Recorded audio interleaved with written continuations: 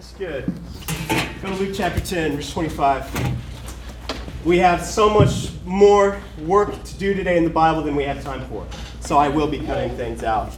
But we're going to get right into it. Luke chapter 10, verse 25. Let's go, Daniel. I love this church. I love this group of people. It's been a pleasure. It's been an honor to be a part of it for 4 years, a little over 4 years now. June 6th, 2015 is when I rolled in my beat-up green Camry. It's still beat up, still have it. And since then, have been honored to be a part of seeing it grow, seeing God's hand move in it, seeing God's hand move through it, to go from a group of really young, and I mean, honestly, if we're going to be honest, pretty dumb kids, right? Kind of B team level kids. There's us, right? The mission team. We love that about us, right? Though we were the B team. We made a lot of jokes about it. But like God works through the B team, right? Yeah, that's kind of the point of the Bible. So I have no issue being part of the B team. God grew that from being in a living room, okay, in a really, let's be honest, a pretty janky house. That we got to a point where people didn't want to meet there for stuff because it's just now if that was the house's problem or the guys living in it, that still should be debated. But from there, look at this. I mean, look at this group of people. Right? This is the summer group. There's people traveling and off, and we've sent off. There's 3 house churches that God has planted through this church. It's been amazing to be a part of it. And you know what? Right around here is when churches begin to stall, just historically, all right, just statistically. So is that going to be us? I don't know, but I know right around this level, where we're at, this age is when churches begin to stall, okay? Faith levels begin to stall. And so what it takes here is like a shifting of a gear to get to the next place where God wants us to be. Let's go. And you know what? It takes work to shift a gear. All right, if you know how to shift a gear, if you know how to drive a standard car, you can try to shift, catches and grinds, and it can be kind of an ugly process trying to learn how to shift it. I think that's just kind of how it is. Right. Yeah. But I think we need to shift a gear. Come on. And this is what I think. You're talking with people, leadership, members of the congregation, praying about, I think, something we need to do. We need to do this. We have to learn or relearn to love our neighbor. Yeah. Okay? Why? 75% of Eugene, 75% does not affiliate with any kind of religion. Okay? 25% does. 75%, like we are the minority in this area. Okay? People that claim, okay, I'm religious, I believe in God, I go to church, that's 25% of the population. And man, you know what? I think it's going to take really learning to love our neighbor to have an impact in a place that by majority does not care about coming to church on Sunday. You get me? Yeah. So I think here's what the temptation is. We can get really just kind of content with being religious. Content with religiosity. I'm going to put in the Sunday, I'm going to put in the Wednesday, anything outside of that, like I'm going to wrestle you for that time. All right, I'll tell you something right now. Okay, so I think we need to do this to win the city of Eugene. I think we need to learn to love our neighbor to win the city of Eugene. I think we need to do it to rediscover this group right here, what it means to be church. Yeah. Right? Come on, Daniel. What it means to be the ecclesia. What it means to be the called out. We're going to need to learn what it means to love our neighbor. Luke 10, verse 25. Now, this is where we're camping out today. I'm just going to spend time here. It's going to be our anchor text for the day. And I know it's risky to anchor ourselves in a thing that we know very well. We're going to do it. We're going to go for it. You with me? Yeah. Okay, good. All right. Luke chapter 10, verse 25. On one occasion, an expert in the law stood up to test Jesus. Teacher, he asked, what must I do to inherit eternal life? Okay, now this is good. Now picture yourself in a position. You get to ask the God of the universe one question. You get one to ask him. All right? Now I want you to think of what question you would ask God if you had to sit face to face and be like, all right, I've got one question. What would you ask?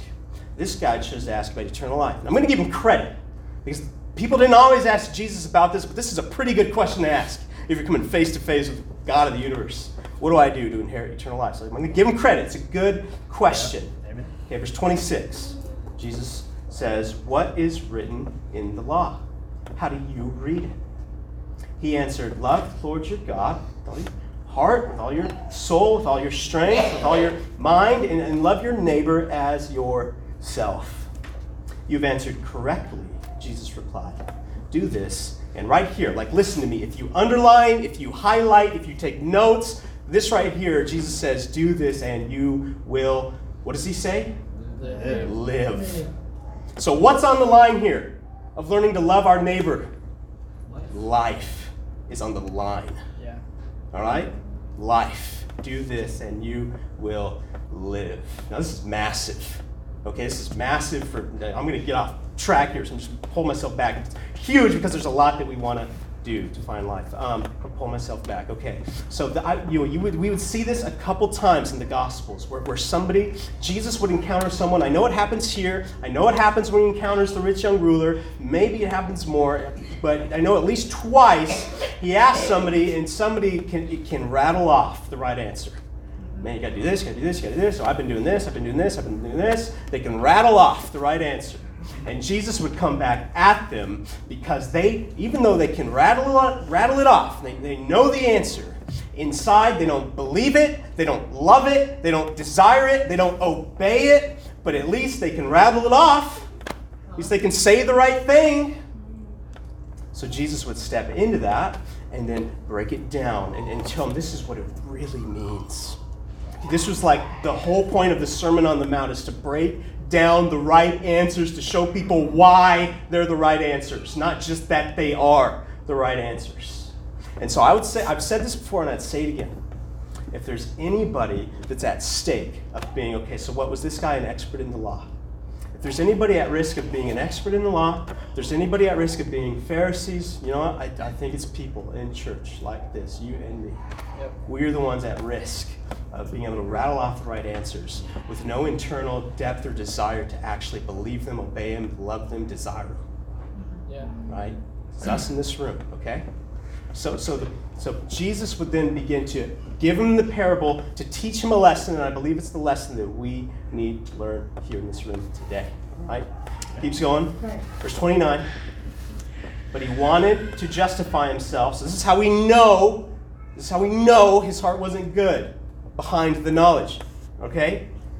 He said this to justify himself. He asked Jesus, and who is my neighbor?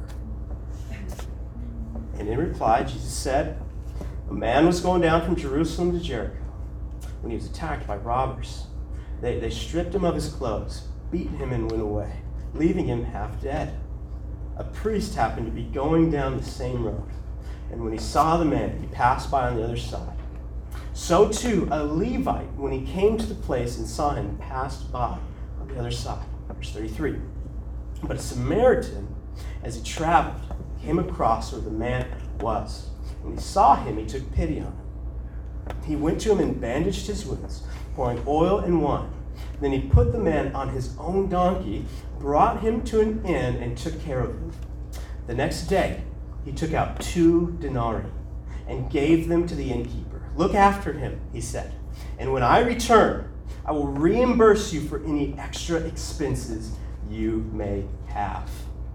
Which of these 3 do you think was a neighbor to the man who fell in the hands of robbers? Verse 37. The expert of the law replied, the one who had mercy. Jesus told him, go and do likewise. All right, so he gives this parable to help the expert of the law. Now, this is what it means. You want to know who's your neighbor? Okay, this is what it means. This is who your neighbor is. This is what it means to love your neighbor. And so he gives this illustration of somebody who's going from the road from Jerusalem to Jericho. Historically, a very dangerous road. People knew this is where people got attacked, robbed, beaten. All right, so he chose this road intentionally in the parable. Okay? He says there's a guy going from here to there, Jerusalem, and he gets beaten by robbers. And so then 3 people interact with the dying man. Okay? A priest, a Levite, and a Samaritan. Now these 3 this is not coincidence that he uses these 3. Again, there's a point here behind the 3. Now, without getting too deep into it, I can say this. The priest and the Levite would have been the ones who would have known the right thing to do, but actively chose not to do it. Whereas the Samaritan, now the way that the Jews looked at Samaritans were like half-breeds, disgusting, unwanted, heathens, okay? But Jesus said, look, now the one who may not have memorized the law since they were 8 years old, the one who may have not known the right answers, was able to live it out. Saying it's not just knowing the right answer, but living it out. He chose this man to display. This is what it looks like to love your neighbor. Okay, so a guy he never met, never knew, encountered him, okay? And what did he do? He took care of him. He gave him money. He brought him to the inn. He gave the innkeeper money. Like, we know this. Like, we know this passage. He went above and beyond to take care of this man's needs. Now, I think I've got to pick, well, let me do this real quick. That's a little interaction here. How big, let's just get some guesses here. How wide are roads today? Like, if you just had to throw out a guess, how wide is a street? How wide's a road? 12 feet. Like 12 feet. One Good. lane or Oh, yeah, one lane. Let's go one lane. Sure. 50 feet. What? 50. That's how wide? 50 feet? Okay, one lane. Any other? 30 feet.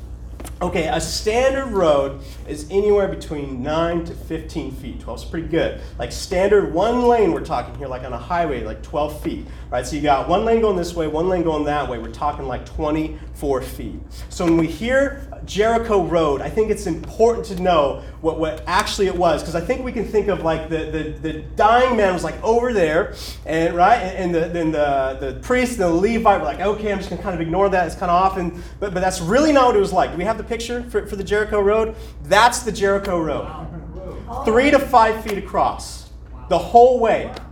Right? Like if you just want to get an image for this, think a hiking trail. That's the Jericho Road. Okay? So not too different than this aisle we got right here. So Aaron, can you do me, right? We talked about this. We have a plan. Aaron is going to just like lay in the aisle. Just go for it, buddy. Come on, Aaron, lay on there. Go for it. We talked about this. Okay? So this is kind of what we're looking at here. Right? So the priest and the Levite, they would be walking on the road. It's not like the dying man would be way over there. It would be right here. Okay? Right here as they walked by. So here's why this is significant. Because it's not way off in the distance. They would have had to come they would have to come right up next to a naked, bleeding, dying, beaten man, confronted it, and be like, no, okay, I'm going to keep moving. Yeah. That's the reality of the situation. It's not like it was a long way off. Aaron did a great job. Thanks, man. Clap for Aaron. Clap for Aaron. So here's the thing. They would have had to come right up next to this person, even if it was on the other side of the road. They have to come right up next to him and confront it and choose, no, I'm not going to do something about it. Yeah. The people that would know the right answers, have the right information, right? That's the illustration. That's what Jesus is trying to put in our minds. I mean, that's the Jericho Road. That's the Jericho Road. I mean, I would ask this. Who are we just walking by in our life? It's hurting, dying, in need. We see him every day. We walk by him every day. And we choose to say, no, I'm not going to step into that life. I'm not going to do something about it. I think if anybody's at risk of knowing the right answers but not loving them, believing it, knowing it, craving it, walking it, it's us, man. It's us. And so what's at stake? Life. Life is at stake. Deep, genuine, meaningful life. Let's go to Galatians chapter 6. Come on, Daniel.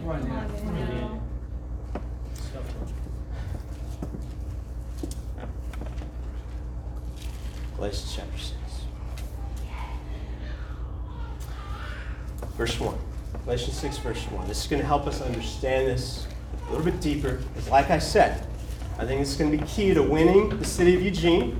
And I think it's going to be key to rediscovering, this group right here, rediscovering what it means to be church. Galatians 6. Brothers and sisters, if someone is caught in a sin, you who live by the Spirit should restore that person gently. That's huge, right? Gently. But watch yourselves, or you may also be tempted. Verse 2. Carry each other's burdens, and in this way you will fulfill the law of Christ. Pause, just for a note here. All right, pause real quick. So something massive that's happening that we can't we can't gloss over. And again, if you know, just like highlight, fulfill the law of Christ. So there's something about walking with one another in such a deep way that we actually begin to lift and carry and share the burdens that they feel in life. The pains, the anxieties, the fears, we actually begin to lift them and carry it with them. All right? And he says by doing this, there's something about doing this that we walk in and fulfill the law of Christ. Now, he may be speaking of like the two greatest commandments that Christ talked about. He may be speaking of the love one another the way I've loved you. I think something he's also speaking on. If you think about the law of Christ, what was the law of Christ? What was the covenant of Christ? Faith, justice. That's the law of Christ. So there's something about walking with each other in this depth of a way that fulfills that law. Mind-blowing. I mean, I just think that's cool. I don't even have anything else for you on that. I just think it's cool. Through walking in this way, we get to fulfill the law of Christ. Let's keep going. Let's keep going. If anyone thinks they're something when they're not, they deceive themselves. Each one should test their own actions. Then they can take pride in themselves alone without comparing to someone else. For each should carry their own load. Okay, two things here real quick. Difference between burden and load. They use two different words for a reason. Burden is kind of referring to the weight that we carry in life, kind of the hurts, just like the stuff that we carry with us through day to day. The load being kind of like, man, your portion, what you've been allotted, what you've been given, and we've kind of each been allotted our own different portion in life. Each been allotted our own spheres of influence. Each been allotted kind of our own history, our own baggage. So there's this thing going on where at the end of the day, like you're responsible for your load, but that doesn't create a license to where we don't step in and help lift other people's burdens up in that load. It doesn't create a license for passivity. That's kind of going on here. Verse 6, nevertheless, the one who receives instruction in the word should share all good things with their instructor. Do not be deceived. God cannot be mocked. A man reaps what he sows. Whoever sows to please their flesh, from the flesh will reap destruction. Whoever sows to please the Spirit, from the Spirit will reap eternal life. Now this is huge right here. Let us not become weary in doing good. For at the proper time we will reap a harvest if we do not give up. So here's some really cool things that this scripture is trying. Paul's like, man, he's trying to teach us here. Do not become weary in doing good. So it is possible to grow tired doing the right thing. It's possible to grow weary doing good. So just take that as an encouragement. If you feel weary by living this life, if you feel tired by doing something, like that's not like that happens. We feel tired. We get weary. But his caution for us is to not grow weary. Okay, so there's things in there that we need to learn how to not grow weary. I think number one, we must always be rooted in Christ if we do not grow weary. We must always abide in him. All right, that's John 15. You'll check that out later. Write that down. John 15. Abide in him, because apart from him, we can do nothing. Right. There's a precedent in the Bible for prioritizing your relationship with God over every other thing out there. Okay? That's huge. I'll keep going here because the word that I circled in my Bible says, let's not become weary in doing good, for at the proper time we will reap a harvest. Now here's what's amazing about the word will. He doesn't say at the proper time we might, or at the proper time I'm hoping you will, or at the proper time we'll pray that we do, or at the proper time, like let's just, like right now he says you will reap a harvest at the proper time. This is amazing. This is so encouraging to hear. That through the weariness, through the pain, through the tiredness, like if you don't give up, we will reap a harvest. Like I think we can grow tired being devoted to one another. We can grow tired. Just think back to the Good Samaritan parable. I think when we hear this is what it means to love our neighbor, we almost instantly, if you guys are anything like me anyway, almost instantly begin putting up mental block. I will love up to this point. I will be devoted up to here. Whether it's consciously or subconscious, I'm going to love to this, and then when I get to that barrier, I'm like, nah, that's where I cross the line. Like there's a precedent for treating holy your relationship with God and getting that kind of time where you're fueled by Him. There's precedent for that in the Bible. There's precedent for treating special the relationship with your spouse. There's precedent for that in the Bible. I think something like, so there's precedent for taking care of yourself and kind of your spouse and doing that and having that self-ministry. But I'll tell you this right now, nowhere in the Bible do I see the concept, the idea of self-care valued as much as we value it today in life. I mean, here's what I think behind that. I think the reason why, I don't know, but I would guess, I would think it's because we walk in communities that are more draining of each other than they are building and giving. So where else do we go but inward to take care of ourselves? When we don't walk in a community where we love one another like this, where we carry burdens, where we do life so deeply that, man, we feel the weight of things and we help carry things. There's no precedent in the Bible for self-care the way I see it in our body, in our society. There's precedent for taking care of your relationship with your spouse. But if anything, I don't see a command for self-care. I see a command for self-sacrifice in the Bible. Yeah. Greater love has this. Greater love has no one than this, to lay down their life for one another. Does that sound like a self-care scripture? So I think we can get so caught up in not sacrificing for one another. So of course we would look elsewhere to be taken care of. Of course we would. I would. So it's my hope that we'd be devoted to one another, that we care for each other like this, we love for one another like this, and we will reap a harvest. We will. If we don't give up. If we don't give up. So as a church, I don't want us to give up here. I want us to shift this gear. I want us to get past this kind of space. And it's going to take being devoted to one another, loving one another.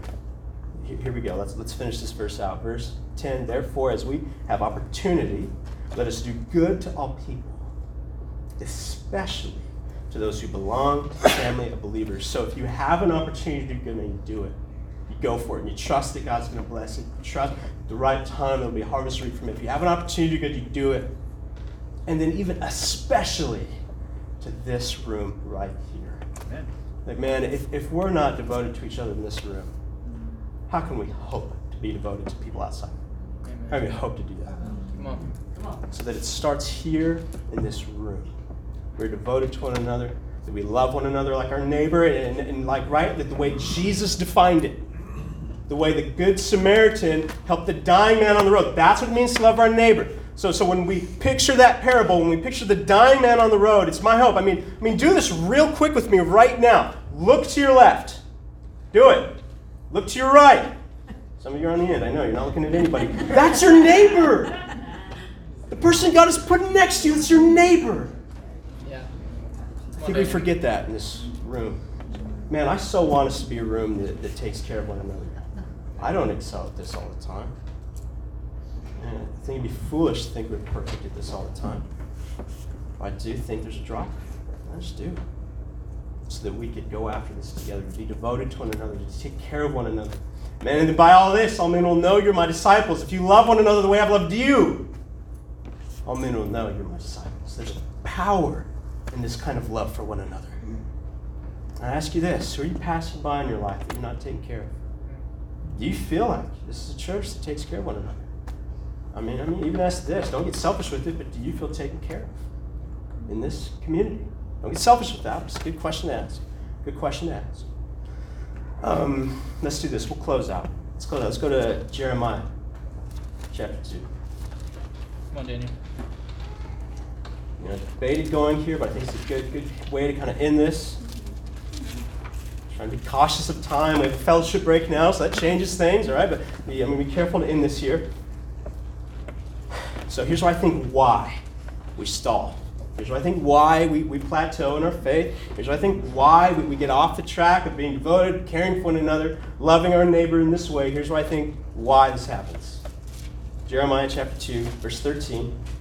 My people have committed two sins. Okay, so there's two things. It's God, talking to the Israelites.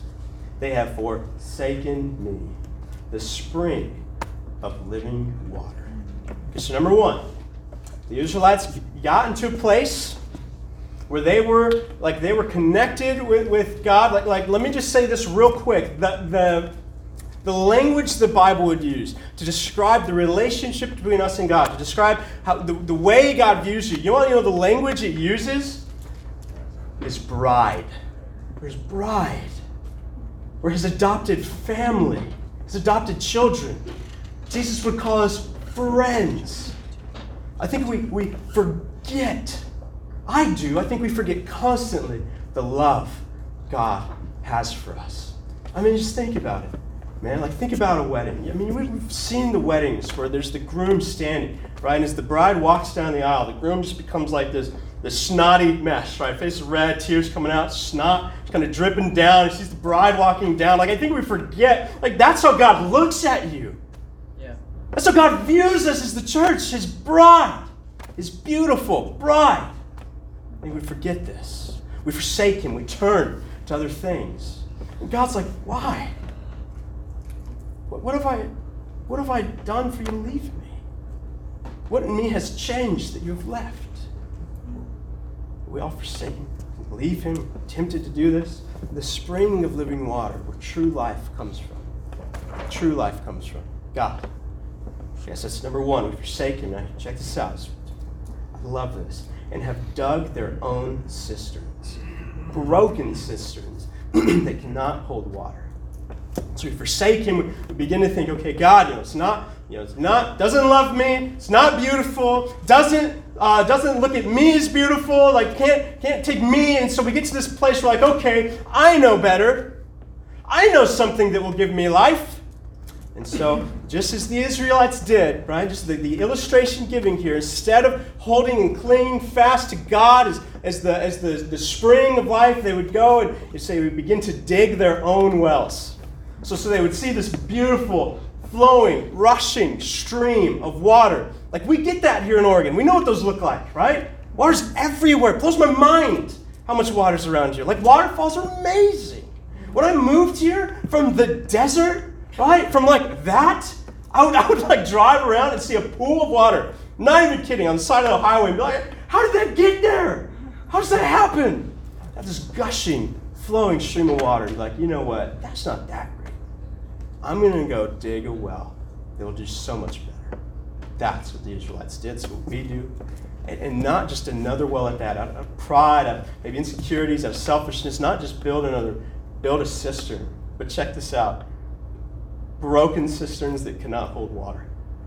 So not only do we go off and build cisterns of our own design, of our own desire, they don't even hold the water we're hoping that they would. They're not even holding the water that we want them to hold. They're broken, they're leaking, right? And then this is kind of how God is describing the relationship between the Israelites and him. And man, this is true for us today. I would ask, what cisterns are you building in your life that are not God? And why do you think they're going to be so much better? I don't know, that's a legit question to ask you. Did you know you could actually pray to God? God, I don't really know if you're going to do this. Did you know you can actually pray an honest prayer to God? Actually bare your heart to him? That kind of a crazy thought? I ask, what cistern am I building? It's not God. God, why am I doing this? Help me understand. Because I see I'm doing something that's off here. Help me? How do I rely on you?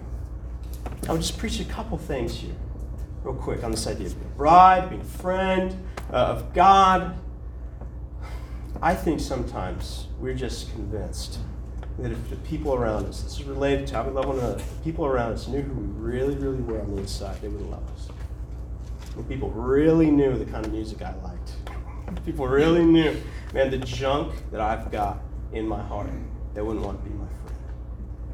If God really knew me, he wouldn't want me. It's just not true. It's just not true. God looks at you as his bride. He wants to adopt you as children. So what cisterns are you going to that's not God? Just like right here, saying, I'm here, I'm at the aisle. Come to me. I want you. Right? So it'd be my hope and my encouragement, man, that we continually look at Christ as we consider how we love one another, how we're devoted to one another, where the cisterns we're going to. Because, man, like Christ loved when it was inconvenient, man. Christ loved when he was getting mocked. Christ loved when he was getting beaten. Christ loved when he was dying. Christ loved when others didn't understand why he was loving. Christ loved and gave of himself when others said, no, we're going to fight here. Christ loved. It's my hope that can be us here in this room today, devoted, love one another. Same way he loved us. Amen? Amen. Let's pray for communion. God, I really pray that as we dwell on your cross here today, that we get that's the objective evidence of how much you love us. The objective evidence of what you're willing to go through to love us, to present us as your bride. And I pray that we use that love, that we use your example, that we look at the Good Samaritan and see, man, that's you were to us. You were the Good Samaritan to us. You found us when we were dying. You found us when we were bleeding. You found us when we had our worst, and you said, you're mine. You're my bride. You're my friend. You're my son. You're my daughter. That's who you were for us. And we tap into that. We wake up every day excited to be your bride, excited to be your friend, excited to be your daughter, excited to be your son. That we see the cisterns that we're building in our life, that we're going to for life that aren't you, and we see that you just expose the leaks in them. God, I would pray that you break them. You break the cisterns in our life that we're turning to instead of going to you, the endless, eternal spring of living water. God, and we see that love, and we use that love to inspire us, to empower us, to impact us. Like, this is how Christ loved me, and I'm going to go and love my neighbor this way. God, we need you to do this. Soften our hearts to your word. Soften our hearts to one another. God, help us to give our lives to each other. We lay down our life for one another. That's how you called us to love. We lay it down. It's so easy to grow weary doing that. God, I grow weary doing that. I know people in this room are growing weary. And just how Todd said, there's people in this room right now, like, they're more weary than I've ever been in my life, and I don't even get it. But I do know you say, don't give up. It's the right time we'll leave. God, help us to prioritize our relationship with you above all else. Abide in you. Apart from you, we can do nothing. Please help us just be at the foot of your cross today. Humble, grateful, God, eager. Godly sorrow, an eagerness to see justice done, a longing to clear our names, an indignation, to strive to push towards you, compelled by your love for us. God, help us to see how you've been the Good Samaritan to us. Help us to see how we can be the Good Samaritan people in our life who are just walking by. Oh, I pray that this church would be a community that loves one another this way, that takes care of one another this way. Feel loved, supported, wanted, needed, desired. We all have to engage in doing this. We all do. There's a place for everyone here to do that. And I think sometimes we think there's not a place for us at the foot of your cross, but it's just not true. We can think that, man, I've done something so wrong. I can't be in this room. I don't deserve to be here. I don't deserve your love, God. And you just preach and you preach and you preach against that over and over and over again in the Bible. Help us walk in a confidence that you desire us as your bride. It's a beautiful, amazing thing. God, we need you. We love you. For all this in your Son's name. Amen. Love you guys. Thank you.